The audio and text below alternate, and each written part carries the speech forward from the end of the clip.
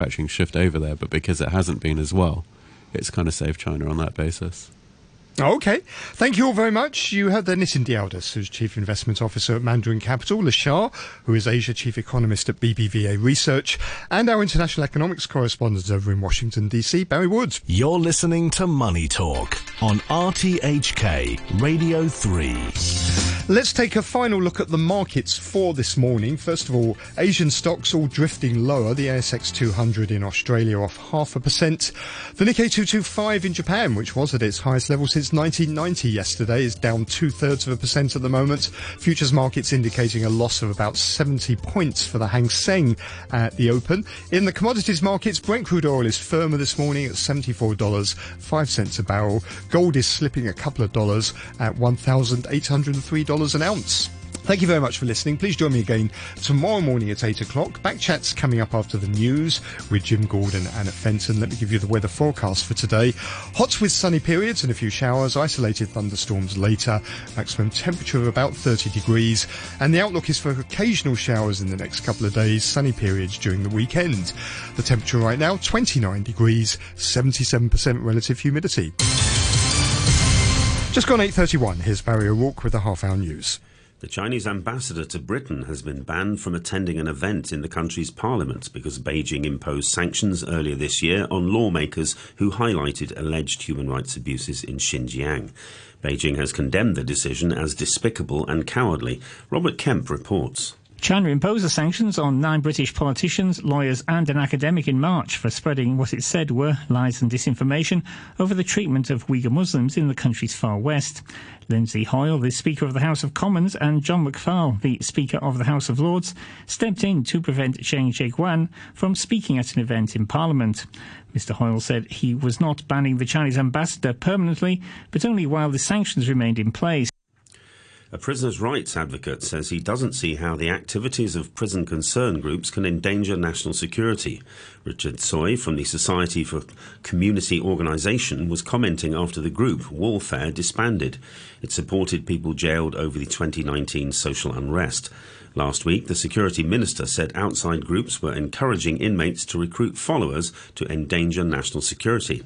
Mr Tsoi expressed disappointment at the Warfare's decision and said he hoped more groups would participate to support the welfare of inmates. Unless the government department or the authority have a concrete evidence that make those allegations. Otherwise, I don't see giving assistance or help to prisoners inside bar would lead to any danger of national security.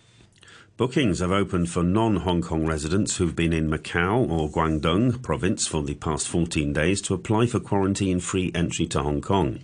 The arrangement is part of the government's Come to HK scheme, which allows for 2,000 such arrivals per day. Separately, Hong Kong reported 2 imported COVID cases yesterday. And Fujian province has reported a further increase in the number of locally transmitted COVID cases, with the tally yesterday rising to 120. Authorities there are battling what appears to be an outbreak linked to the highly contagious Delta variant. There were also 19 local asymptomatic infections, which authorities do not count as confirmed cases. Natalie Ching has more. At a press conference, the Provincial Anti-Pandemic Work Group said the confirmed cases had been found in the cities of Putian, Quanzhou and Xiamen. A new carrier, who had no symptoms, was also found in Putian, where the outbreak is thought to have started. All of the infected have been sent to designated hospitals. Although the numbers are small, the number of confirmed cases is nearly 73% higher than Monday's figure of 59, which itself was more than double Sunday's total. Since Friday, there have been 102 cases. The outbreak is especially worrying as the week-long National Day holiday is fast approaching. Xiamen is also a major transportation hub. More news on the hour from RTHK.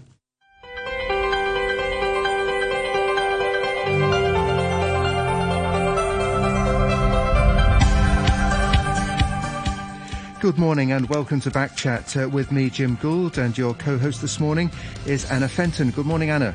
Good morning, everybody. On today's programme, we're talking about development of the Shek Kwu Chau waste incinerator and its impact on the marine environment, and later on controls on subdivided flats. Green groups have criticised a government decision to allow underwater cable installation for the waste facility during the most active months for the local population of finless porpoises.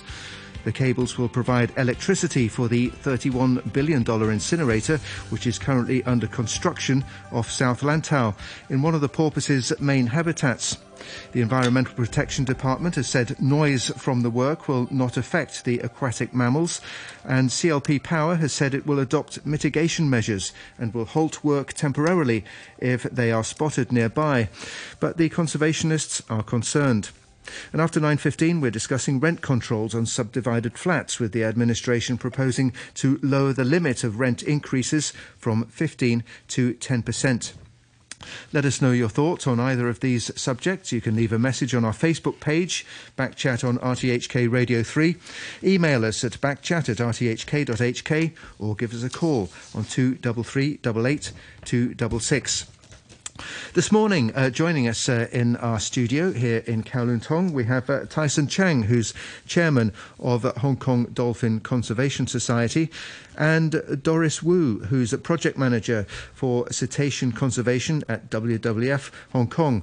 And also on the line, we have Gary Stokes, co-founder and director of operations for OceansAsia and formerly the Asia director for Sea Shepherd Global. Good morning to you all. Perhaps, Gary Stokes, if we could start with you, because I know you're something of a specialist on the finless porpoises. You've been monitoring the local population. What do you think about this decision to allow the cable installation during the months of December to May? Yeah, well, thanks for having me on and inviting me to, obviously share my thoughts. But obviously doing the observations, you do have the peak times and the down times of the finless porpoises. I mean, they're pretty much resident, but we do see a higher concentration in those months. So any construction work in those times are going to be detrimental. I think a lot of the EIAs that are being passed through very swiftly with very little regard to the marine wildlife at the moment. So, Gary, they said that they wanted to relocate this cable from a landing point on the rocky shore to Chang Sha Beach. How on earth is that better? I mean, that sort of baffles me completely. Why? Maybe easier access for them to work on? I have no idea. It doesn't make sense. I mean, we see a lot of this stuff on Chimawan Peninsula there, on the rocks, where they do a lot of the work connecting Chang Chau or Shek Kwu Chau, so it doesn't really make much sense to me at all. Exactly, and if you look at Tong Fuk, where the reach, the massive internet cable makes landing there, it's all on the rocks. Because if you think of the topography of Chang Sha Beach, it's completely flat, very shallow water for a great distance. So how do you envisage them even being able to land the cable there, and what sort of infrastructure will they require around the cable? Well, I mean, I think the interesting thing is to look at the other project which is out there, which is the LNG, which I'm actually more concerned about. And with that has been running undersea cables from the LNG, which is directly off of Chang Sha Beach between Stokes and Shek Kwu Chau, and that runs an undersea cable all the way to Lama Power Station, and then all the way up the other side, up the west of Lantau, all the way up to the Castle Rock power station up that way. And just monitoring what it's been doing, the huge barge, the kick-up of the silt and everything else, going right through the Dolphin territory and now also the porpoise territory. I mean, it's a big operation. But in terms of disruption, I mean, it's going to be bad. It's going to be very bad. But I'm more worried about the disruption, the noise disruption that we're getting from the LNG, which no one is talking about. We've got percussion driving going on there, which is right in the middle of the porpoise territory, is probably why we're not seeing anywhere near as many porpoises at the moment. And yet nobody's talking about that. Gary, just remind the listeners that LNG? The liquid natural gas is actually an offshore hub that they're building a jetty right out near the border, but it's right between the Soko Islands and Shek Kwu Chau. And it's going to have a permanent vessel there, a 300-meter long gas carrier. And that's going to be sitting there constantly, connected by pipes to the two power stations. And that's to basically try to steer us away from coal and go to liquid natural gas, which is obviously cleaner, but it's still a fossil fuel. So that project's going on. But the sad thing is, depending on which consultant or scientist is hired for each project, depends on how much media attention they get. And the LNG is not getting any media attention at all. And yet it's, I would say, as disruptive, if not more disruptive, to the porpoises. Okay. I should say at this stage that we did invite the Environmental Protection Department and also CLP Power, which is doing the cabling work, to send representatives to the programme. They weren't able to do so, but they both issued statements, so we can use the contents of those statements to balance the discussion somewhat. We'll do our best there. The EPD did say that, CLP said the decision to relocate the cabling on the Lantau Island side was in consideration of minimising ecological impacts to the nearby environment. And it's also proposed a number of mitigation measures for the cabling work to try and minimise the impact to the finless porpoises. These include prioritising and carrying out submarine cabling installation works at Shek Kwu Chau, on the Shek Kwu Chau side, in November, right before the peak season for the finless porpoises, setting up an observation zone with a radius of 250 metres from the operation vessels during cable installation works, and if they spot any porpoises during that period, they're going to suspend work. They'll implement vessel operation rules to restrict the sailing range, limit the work area, route and speed of the marine vessels, carry out construction work during the daytime only, conduct water quality monitoring for submarine cable installation work, and divers will work within what they call a silt curtain enclosed area near the shore ends. Taison Chang from Hong Kong Dolphin Conservation Society, are those mitigation measures going to be effective?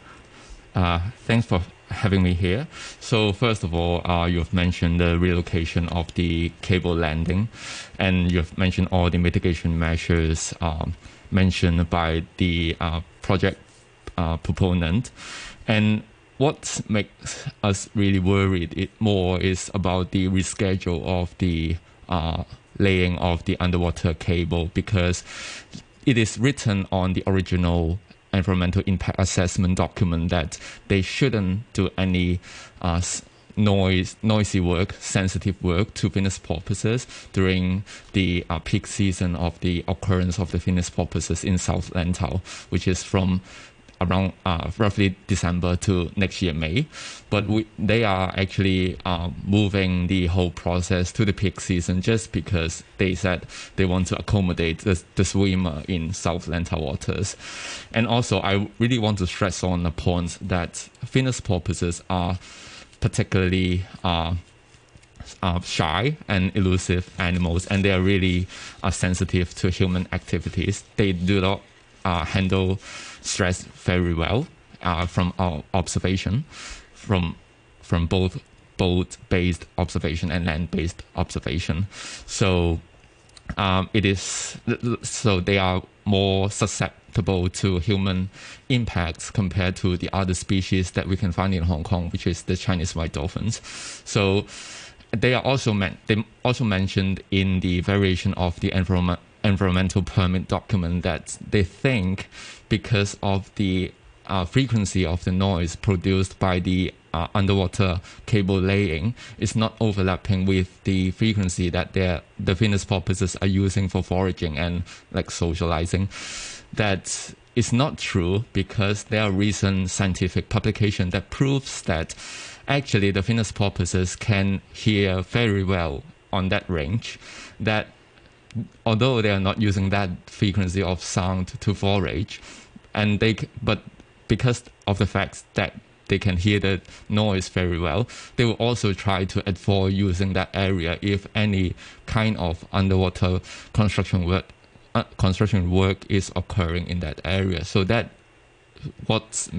makes us really worried about the decision of the CLP and the government. So where do they go if, assuming their natural habitat is disrupted? Do they migrate here, or are they here all year round? Where do they go if it becomes that's a very good question. noisy? A lot of people are assuming that the finless porpoises, when there is something bad happening, when there's a lot of disturbances happening in their habitat, they will simply move away and then maybe come back after all the work is done. But we do not anticipate that, because we already see the case of Chinese white dolphins that they have moved away from their important habitat for so long, more than 10 years maybe, because there are just so much construction work happening in the North Lantau waters. And we, like what I've mentioned, particularly if finless porpoises are such kind of animals that is so sensitive to human disturbances and activities, they may simply just stop using that environment, maybe temporarily, or even for longer. And they go there not because of no reason. We think that maybe Doris can supplement more. Like, they're using there, we have observed that they're using there for foraging, for feeding. So that means if they are not using that area, they may have less chance of feeding, of getting enough food. And honestly, like offshore water for them, they cannot go really far because they are coastal species. And also the offshore water is not much better than Hong Kong waters. There are a lot going on in Chinese waters. What do they eat? So they mostly eat some offshore like species like squid or like small fishes. So which is very different from what Chinese white dolphins are feeding. So they kind of have a different habitat in Hong Kong waters. That's why. Yeah. Okay, we should point out that the work is due to start in late 2023 and would be due for completion in early 2024. Doris Wu, what do you think about the proposed measures that CLP has offered to take to minimise the impact on the finless porpoises? We actually think that it's insufficient because, according to the written reply by CLP, so all these measures you just mentioned, actually, they have been implemented for the incinerator works, but according to the EM&A monitoring for that project, it actually shows a decline in the finless porpoise occurrence around the Shek Kwu Chau area, according to their theodolite tracking survey, and also to their passive acoustic monitoring survey. So that actually shows that the impacts has been created, but we didn't really see any mitigation taken. They just keep on monitoring. They just keep monitor the declining trend in their monthly or quarterly report, but didn't really take action. So if the same set of measures will be taken for the submarine cable installation works, we were pretty sure that the occurrence of the porpoise will decline further, particularly when the works are done during the peak season of the porpoise using the South Lantau waters. I mean, they do say also in their statement, CLP Power attaches great importance to the marine ecological and environmental conservation. They consulted professionals assessing the impact on the marine ecology. They also had a meeting with concerned environmental groups, didn't they, some time ago? We knew that they kind of arranged some informal meeting with them, but beforehand we were not very. I guess that's the same case for Dolphin Conservation Society as well. So before the meeting, we were not very well informed of what specific topic to be discussed. So we kind of didn't send the suitable person to talk. Okay. Exactly. Okay. We have actually met with CLP. Our representative have met with them, and they just gave us all the promised that they will not they will not begin any work during peak seasons, but like after a few months, like 6 months, they can totally like go into another direction that, oh no, because of the swimmers, we are going to do the work during peak seasons, which is very different from our anticipation. So in the future, we really recommend that we can have like a formal stakeholder or even light green group engagement session. Right. And Doris Wu, I know you're not very happy that the environmental permit was amended. Mm-hmm. Can you tell us more about that? Yeah, we're actually like very disappointed by the government's decision of approving such procedure lacking of transparency and also public consultation. So as you mentioned, like the works are rescheduled to avoid disturbance to the beach or to us during summertime when we like use the beach very often at the expense of the porpoise survival.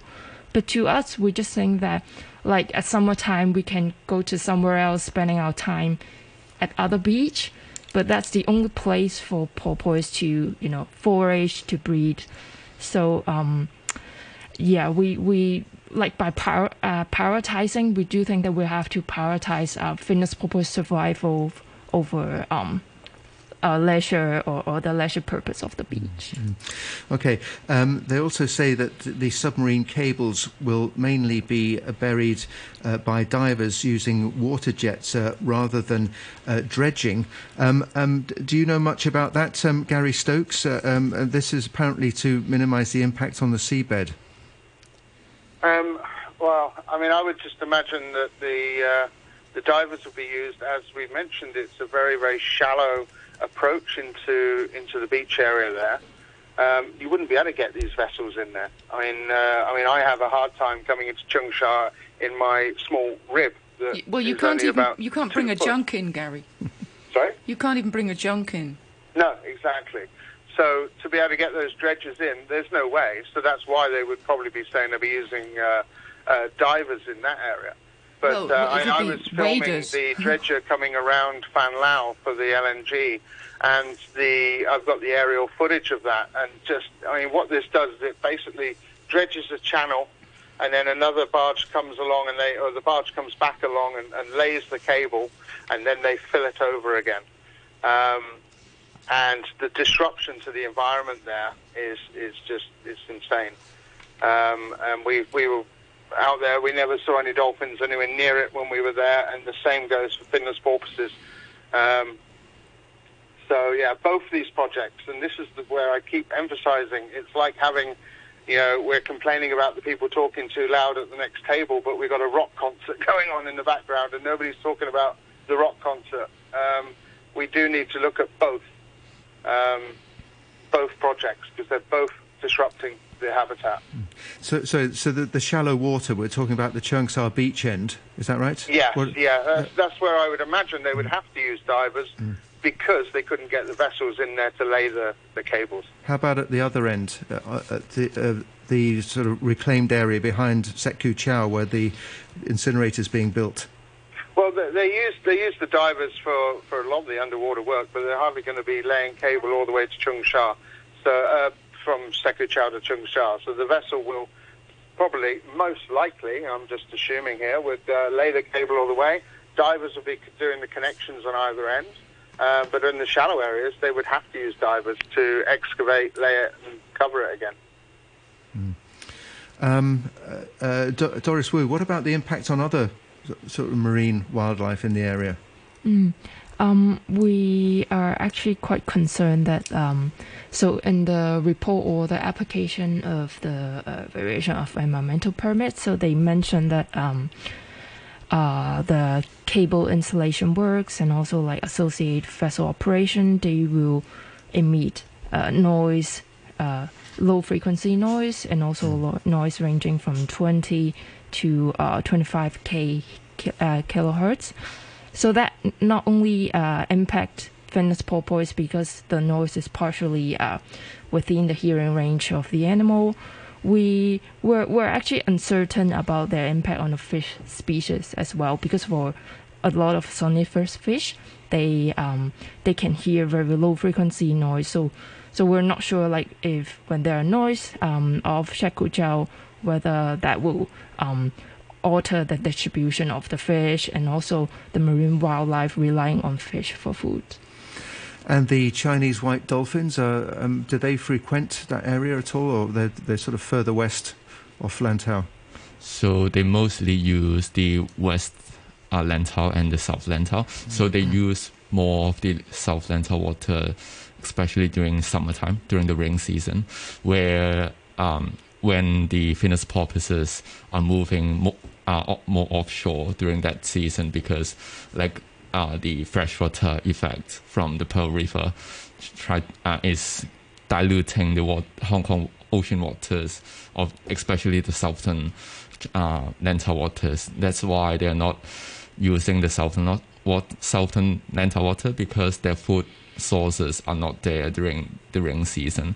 And like what you said, Chinese white dolphin is using that area also. That we can also anticipate there will be some impact on the Chinese white dolphins. Although we think Chinese white dolphins are more resilient to human impacts, that we often observe they like swimming around boats and like swimming in the ferry channels, but we still think that any kind of underwater noise or any kind of construction, especially like something like cable laying, which we reckon that it will not be a single vessel work.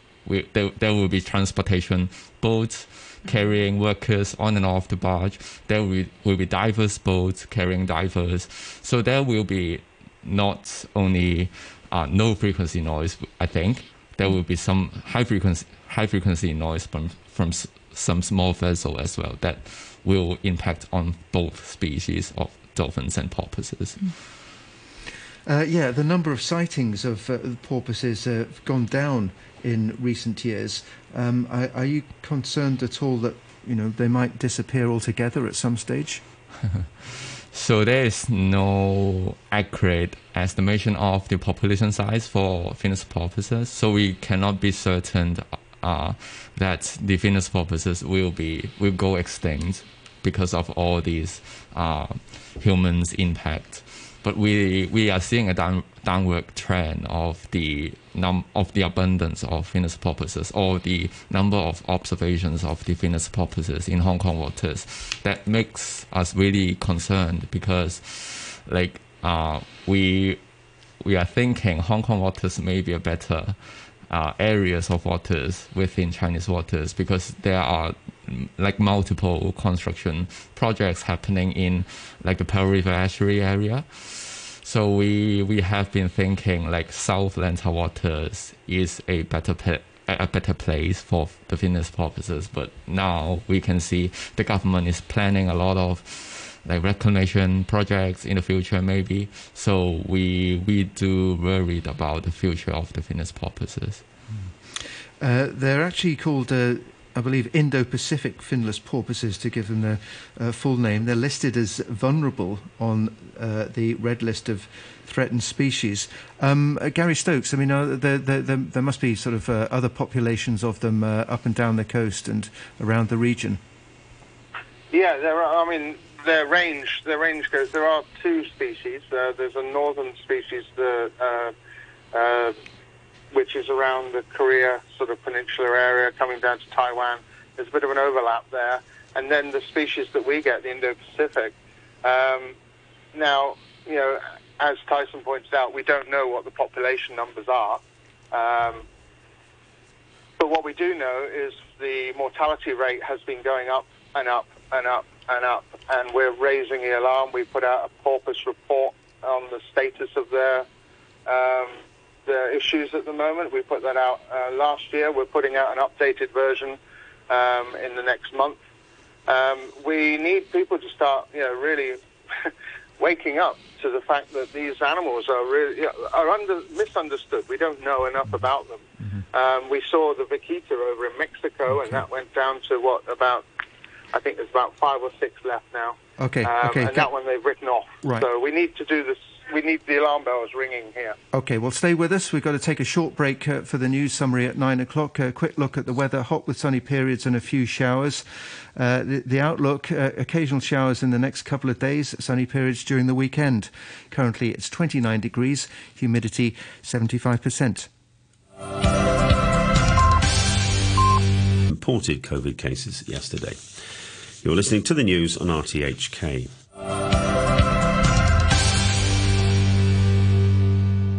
And welcome back to Backchat with Anna Fenton and me, Jim Gould. This morning, for our main topic, we're talking about the Shek Kwu Chau incinerator and the effect on the finless porpoises in the area. And later on, we'll be joined by another guest to talk about the rent rise limits on subdivided flats. We have with us Taison Chang, who's chairman of Hong Kong Dolphin Conservation Society, and Doris Wu, project manager for cetacean conservation at WWF Hong Kong, and also Gary Stokes, who's a co-founder and director of operations for OceansAsia, formerly the Asia director for Sea Shepherd Global. Anna. So, Taison, I think many people who are very concerned about this share a sense of frustration in that we have these EIA reports, we have all these assessments done, and then when commercial considerations become more important, they just seem to get modified, adapted or ignored in the worst case. So how can Hong Kong people find a voice about this, and how can they make their voices heard by the people that need to hear it? So our group has been working with like multiple local green groups and also international green groups like WWF. So we are doing a campaign to raise the awareness of the Hong Kong public, as well as we also want to urge the government to quickly expand the marine protected area they have been talking about for more than 10 years in southern Lantau waters. And also we really want to ask the Hong Kong public, if you still believe in the power of citizens, please write emails and letters to like government departments like LCSD or AFCD or land department to ask them to rethink about these measures of rescheduling and relocating the cable laying process, which may affect the future of the finless porpoises and also dolphins. Yeah, so Taison, you mentioned AFCD, which is Agriculture, Fisheries and Conservation Department. Where do they show up in this? So they have been a very nice department to work with. I mean, a lot of people inside the department are really enthusiastic about conservation, marine conservation.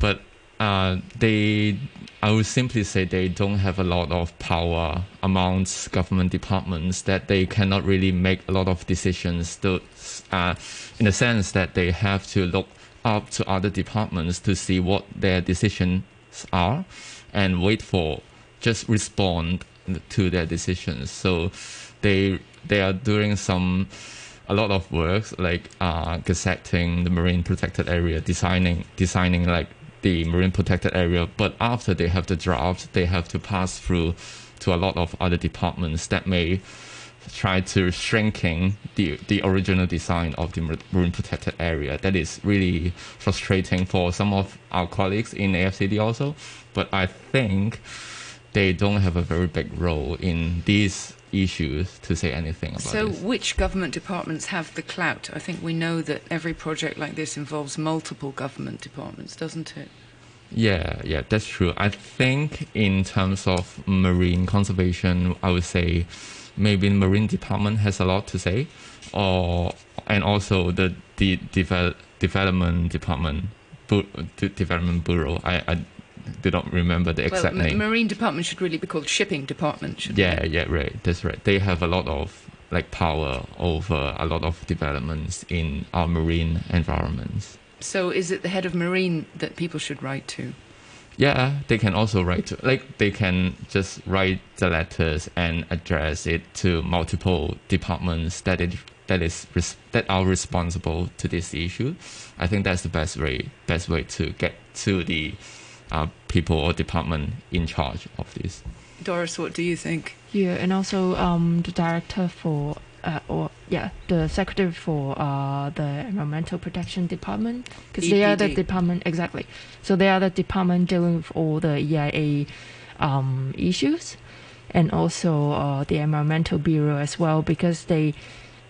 So for Environmental Bureau, so they actually have the BSAP plan, Biodiversity Strategy and Action Plan, so ending in 2021. So for that one, both Chinese white dolphin and also like finless porpoise will be the priority species that we'll have to conserve. Now, when someone applies for an amendment of the environmental permit, there's no requirement for a public consultation, is there? So, not really. Do you feel like that's some kind of loophole? Yes, because to our understanding, public consultation will only be officially carried out when the project profile or the EIA report is out for public inspection. But then for a variation of environmental permit or an application of a further environmental permit, so all these will only be, the communication or the discussion will only constrain among the environmental or the government departments. So we're kind of like afraid that for this approval, that will set a very bad precedent for future projects, because like we're afraid for project proponent, they can present a very good EIA report fulfilling both government and also public's requirements, but then would take out all these conditions afterwards, and then like to use the version which is not approved by specialists and conservationists. So we have to show our very strong opposition against this action, lacking of transparency and also public support. Mm-hmm. Gary Stokes, do you have much personal contact with different government departments? Yes, I mean, I've worked closely. I've been doing a lot of work on illegal fishing around exactly that same area, and I've been working a lot with AFCD and also Marine Police on that. I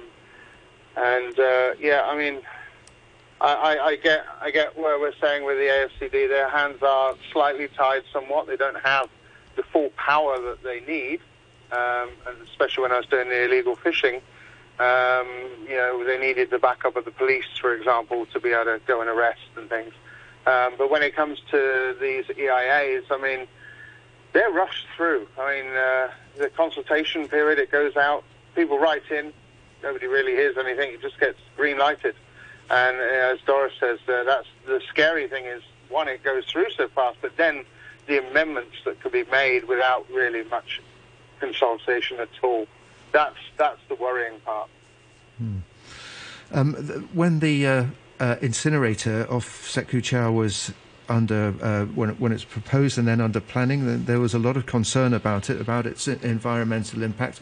Well, it went ahead. It's being built now, but when it's finished, presumably there are going to be garbage barges going up and down in the area all the time. I mean, what do you think may be the going forward the impact on the on the local marine environment once the incinerator's up and running? Well, one of the concerns that we put forward was the fact that these garbage vessels, as you quite rightly point out, will be going across one of the busiest shipping lanes on the planet. It comes up in through Hong Kong and up the West Lama Channel and up through and under the bridge up to China.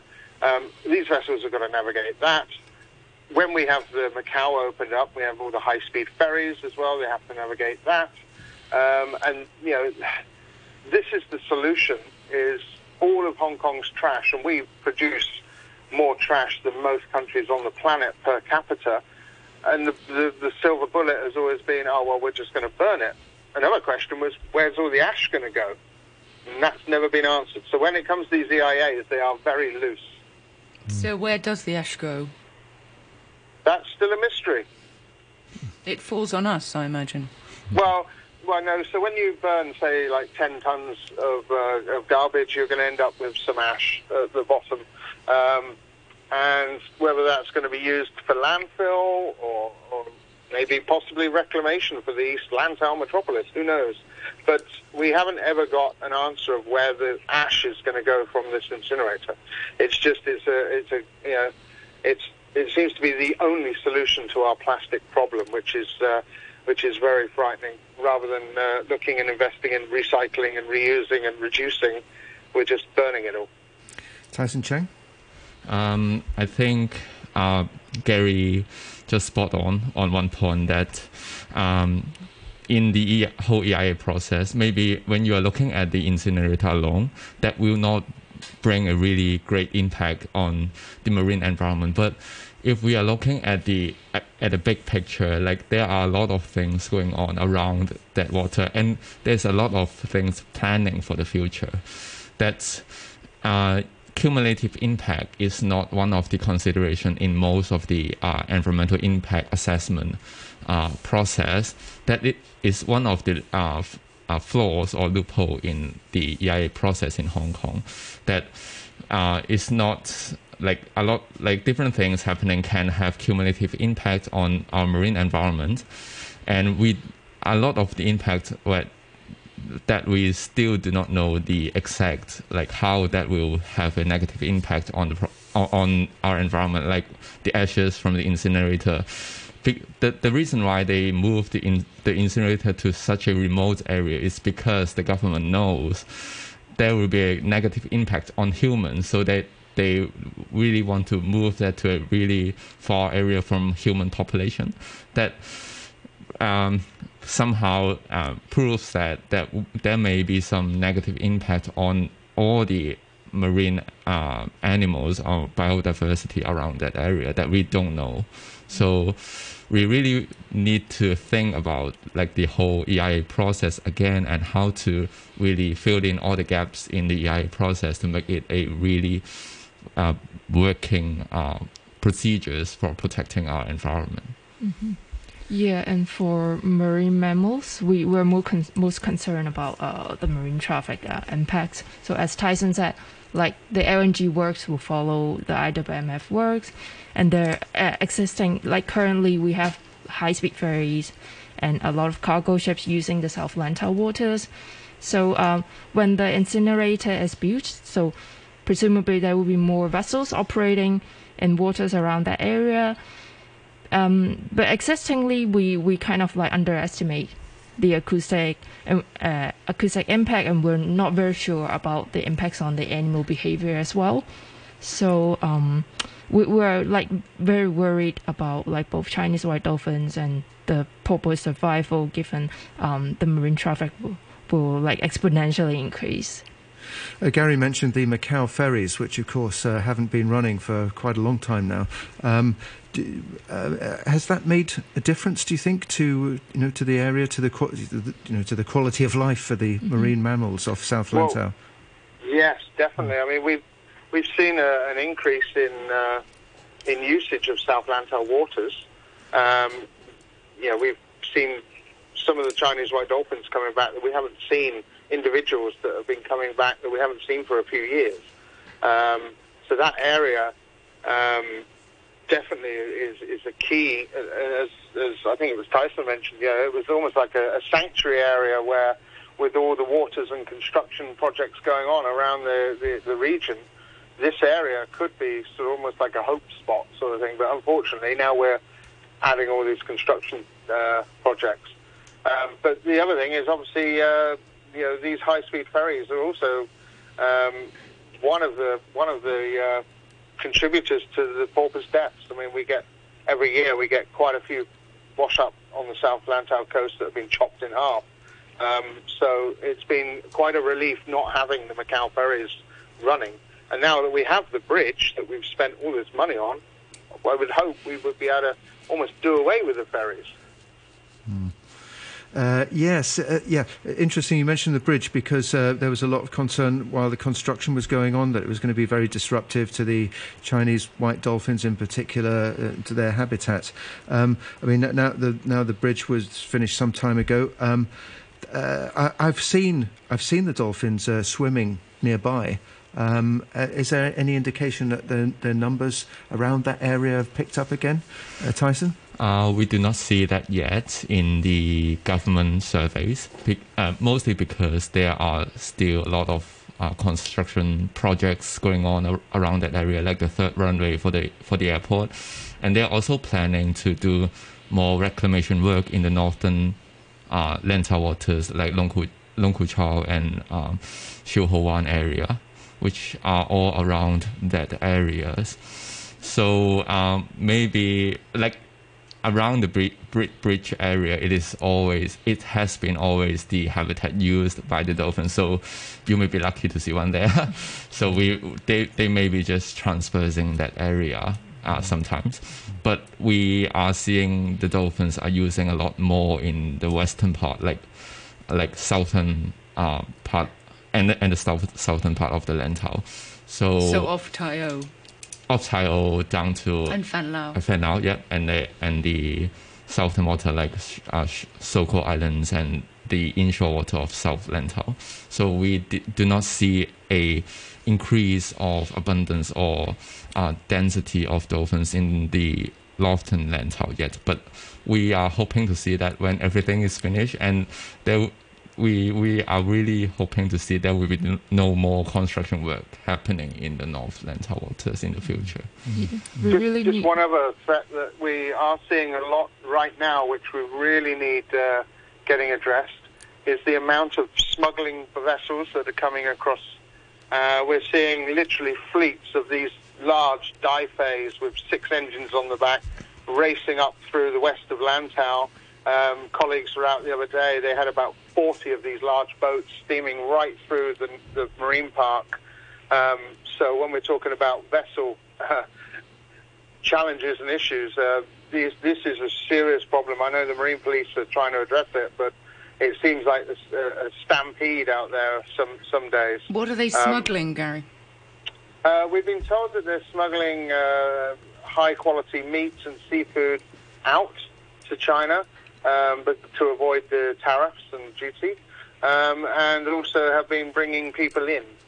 So the Marine Police are well aware of this. They are working, I know, with the Chinese Coast Guards. They were doing before to some degree of success. But the last month or so, it has absolutely gone insane. And, I mean, I had a confrontation with 4 of these Daifeis right in the middle of the area south of Chengsha.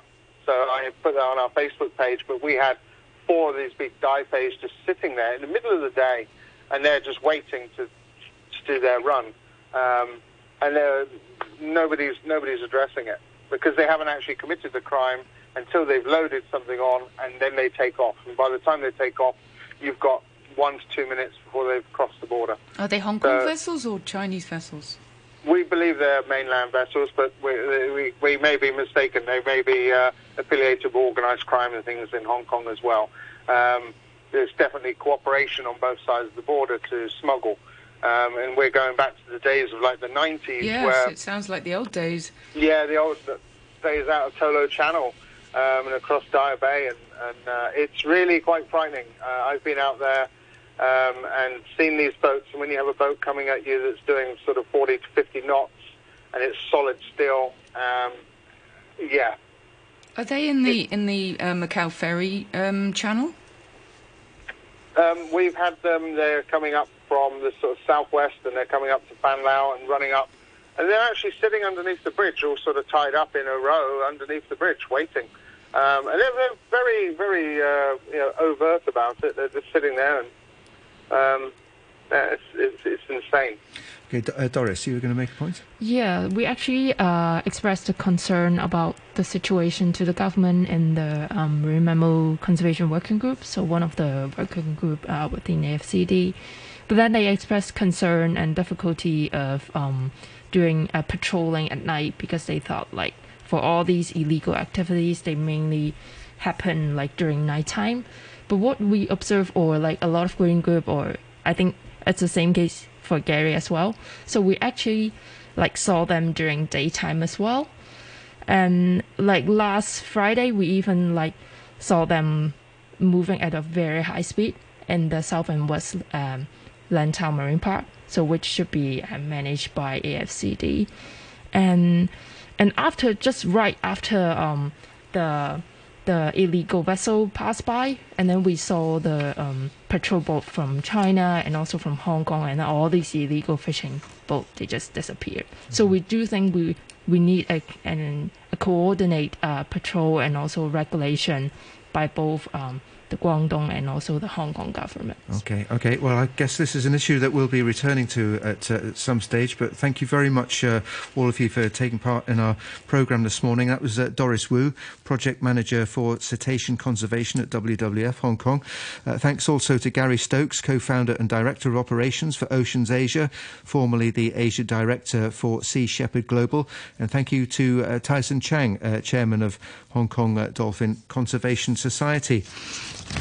And for our second and shorter topic this morning, we're going to look at rent controls on subdivided flats, because the administration has proposed altering the cap on rent increases for subdivided flats lowering from 15% to 10%. And that is that's an amendment to a tenancy control bill that the authorities hope to have passed by next month. And we're joined on the line by Silai Shan, who's community organiser with the Society for Community Organisation, SOCO for short. So, Silai Shan, good morning to you. Hey, good morning. So you must be in favour of this proposal, to lower the cap on rent increases for subdivided flats. We welcome the lower of the cap because the 15% is too high. Those 10% is still high, but it's more reasonable than 15%. Actually, we have surveyed most of the tenants. They thought 5% is more. They'll be more comfortable. And I think in the past 2 years, because of COVID-19, actually no one can afford to have any increase of rent. But we still find they are around nearly 20% of the rent, or they raise the rent. And some of them, they're quite crazy, raise over 10%. Mm-hmm. So we do worry if the cap is too high and they cannot afford that. Because people who live in subdivided flats actually tend to spend a much higher proportion of their income on their rent, don't they? Yes. Actually, they're around 40% of their income is go to the rent, and besides the electricity fee and their water fee also is very high. So if total of them is over 40%. So what would be a typical rent bill for a typical? I know there's no such thing as a typical, but a typical subdivided flat per month. I don't know. If for the subdivided flat is some of them. That means they have an individual cot inside the room, and they generally is over 4,000, around 100 square feet. What? Yeah. So 4,000 for 100 square feet? Yeah, or less than 100 square feet. Yeah, and actually it's increased rent every year. So the landlord, they will not have 2 years terms of the tenancy, and if for those cage homes, they sometimes they don't have tenancy agreement paper, and then the landlord can increase them every few months. So some of them is quite crazy. They increase 20% or even 50% or something like that. So I think it's very important to control the increase. But if there's no lease, how can you control any increase? Yes, but they do that because I think there's a market. They don't worry, and no one rents them. So and there's an imbalance of the power between the landlord and the tenants. We don't have any protection for the tenants. Well, part of these proposals is for a standard tenancy agreement for 2 years, isn't it? Yeah. So that will be better. And but I think the law, they did not regulate the price of or the level of the rent. Actually, now the level of rent is already too high. So already beyond the affordability of those people. So we think highly recommend and request the government to regulate the level of rent, original, and then also control the increase of the rent. Okay. Yeah. Did you see the comments by the Hong Kong Owners Club, which is an organisation of landlords? Its president, Diamond Shea, said it objected to the government labelling them as bad and mean people. This is the landlords in this amendment to cap rent rises for subdivided flats. And then he goes on to say that it might actually end up reducing the supply of flats. Yeah. I think not all the landlords they are bad. Some of the landlords they are quite good. So I don't think we have the legislation on rent control. Does mean all the landlords are bad. But I think as a modern society, civilized society, we should have balanced law to balance all the power parties. And in the past 20 years, actually, we don't have any balanced law to protect those tenants. So it's unfair for those rent the apartments. They don't have any say, or even they make campaigns to government. The government say, "Oh, I'm sorry, we're going to help you. We don't have law to help." And so I think it's more balanced. We have a legislation and everyone have a say, and I don't think the landlord they will withdraw their apartment not to rent, because they also need to make money, and in the past experience, actually we have a experience to legislation on rent control before 1998. We didn't see there's a big bad effect on the whole market of supply, this kind of thing. Yeah. Well, one suggestion is that landlords might turn their subdivided units back into single flats to rent out or to sell. We don't know, but I think they still will have supply of subdivided flat, or even they rent it to a whole flat, and the people they can combine to share the flats, because actually they cannot afford. Why there's a market of K-home, cubicles, subdivided flat? Because they cannot afford a whole flat. And why the landlord they divided it? Because there are less demand of one flat. Okay. Well, thanks very much for speaking to us on the programme this morning. Silai Shan there, community organiser for the Society for Community Organisation. One comment here on our Facebook page on our topic earlier about the work going on around the Shek Kwu Chau incinerator. Merrin Pierce says it's not only CLP's power cable to Shek Kwu Chau, though also happening now is the laying of the CLP and Hong Kong Electric gas cable from the LNG terminal by the Stokes. So there is continuing noise. Does the government take into account in the EIA process multiple projects happening at the same time? That from Merrin. Okay, thank you to our listeners. Thank you once again to our guests, and thanks to you, Anna. And just before we go this morning to the news summary and morning brew, a quick look at the weather. It's going to be hot with sunny periods and a few showers. Isolated thunderstorms later. Top temperature around 32 degrees in the urban areas. Higher in the New Territories. Light winds. The outlook, occasional showers in the next couple of days. Sunny periods during the weekend. It's currently 30 degrees. Humidity 72%. To defeat the COVID-19 epidemic and resume normal life, everyone should get vaccinated. No matter how young or fit we are, we may still be infected. Even if the infection is mild, the disease may also have long-term impacts on your health. Vaccination provides protection to ward off new strains of the virus. For the health of yourself and your family, and for the resumption of normal life, go for it. We will win by getting vaccinated together. And now the news summary with Todd Harding. The Chinese ambassador to Britain has been banned from attending an event in the country's parliament because Beijing imposed sanctions earlier this year on lawmakers who highlighted alleged human rights abuses in Xinjiang. Beijing has condemned the decision as despicable and cowardly. A prisoners' rights advocate says he doesn't see how the activities of prison concern groups can endanger national security. Richard Choi from the Society for Community Organisation was commenting after the group Warfare disbanded. Last week, the security minister said outside groups were encouraging inmates to recruit followers to endanger national security. Bookings have opened for non-Hong Kong residents who have been in Macau or Guangdong province for the past 14 days to apply for quarantine-free entry to Hong Kong. The arrangement is part of the government's Come To HK scheme, which allows for 2,000 such arrivals per day. I'll have more news at 10 o'clock. Stand by for the brew.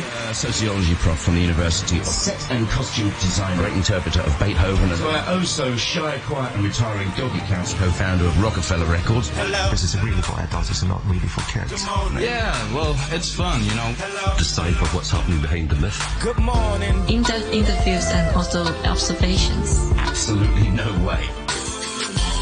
On your radio and live online, this is The Morning Brew.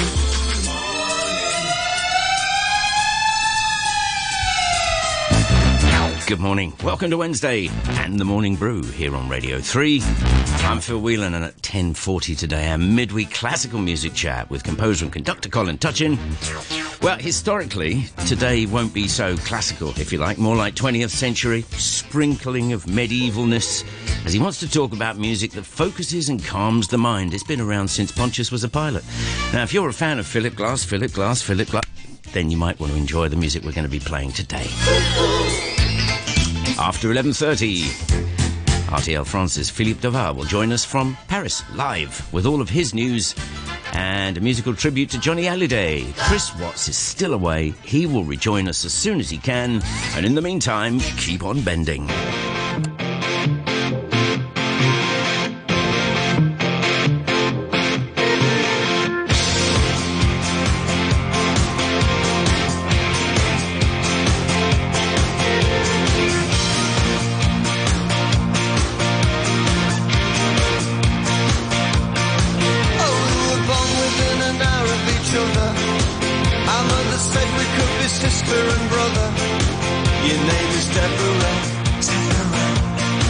It never suited you.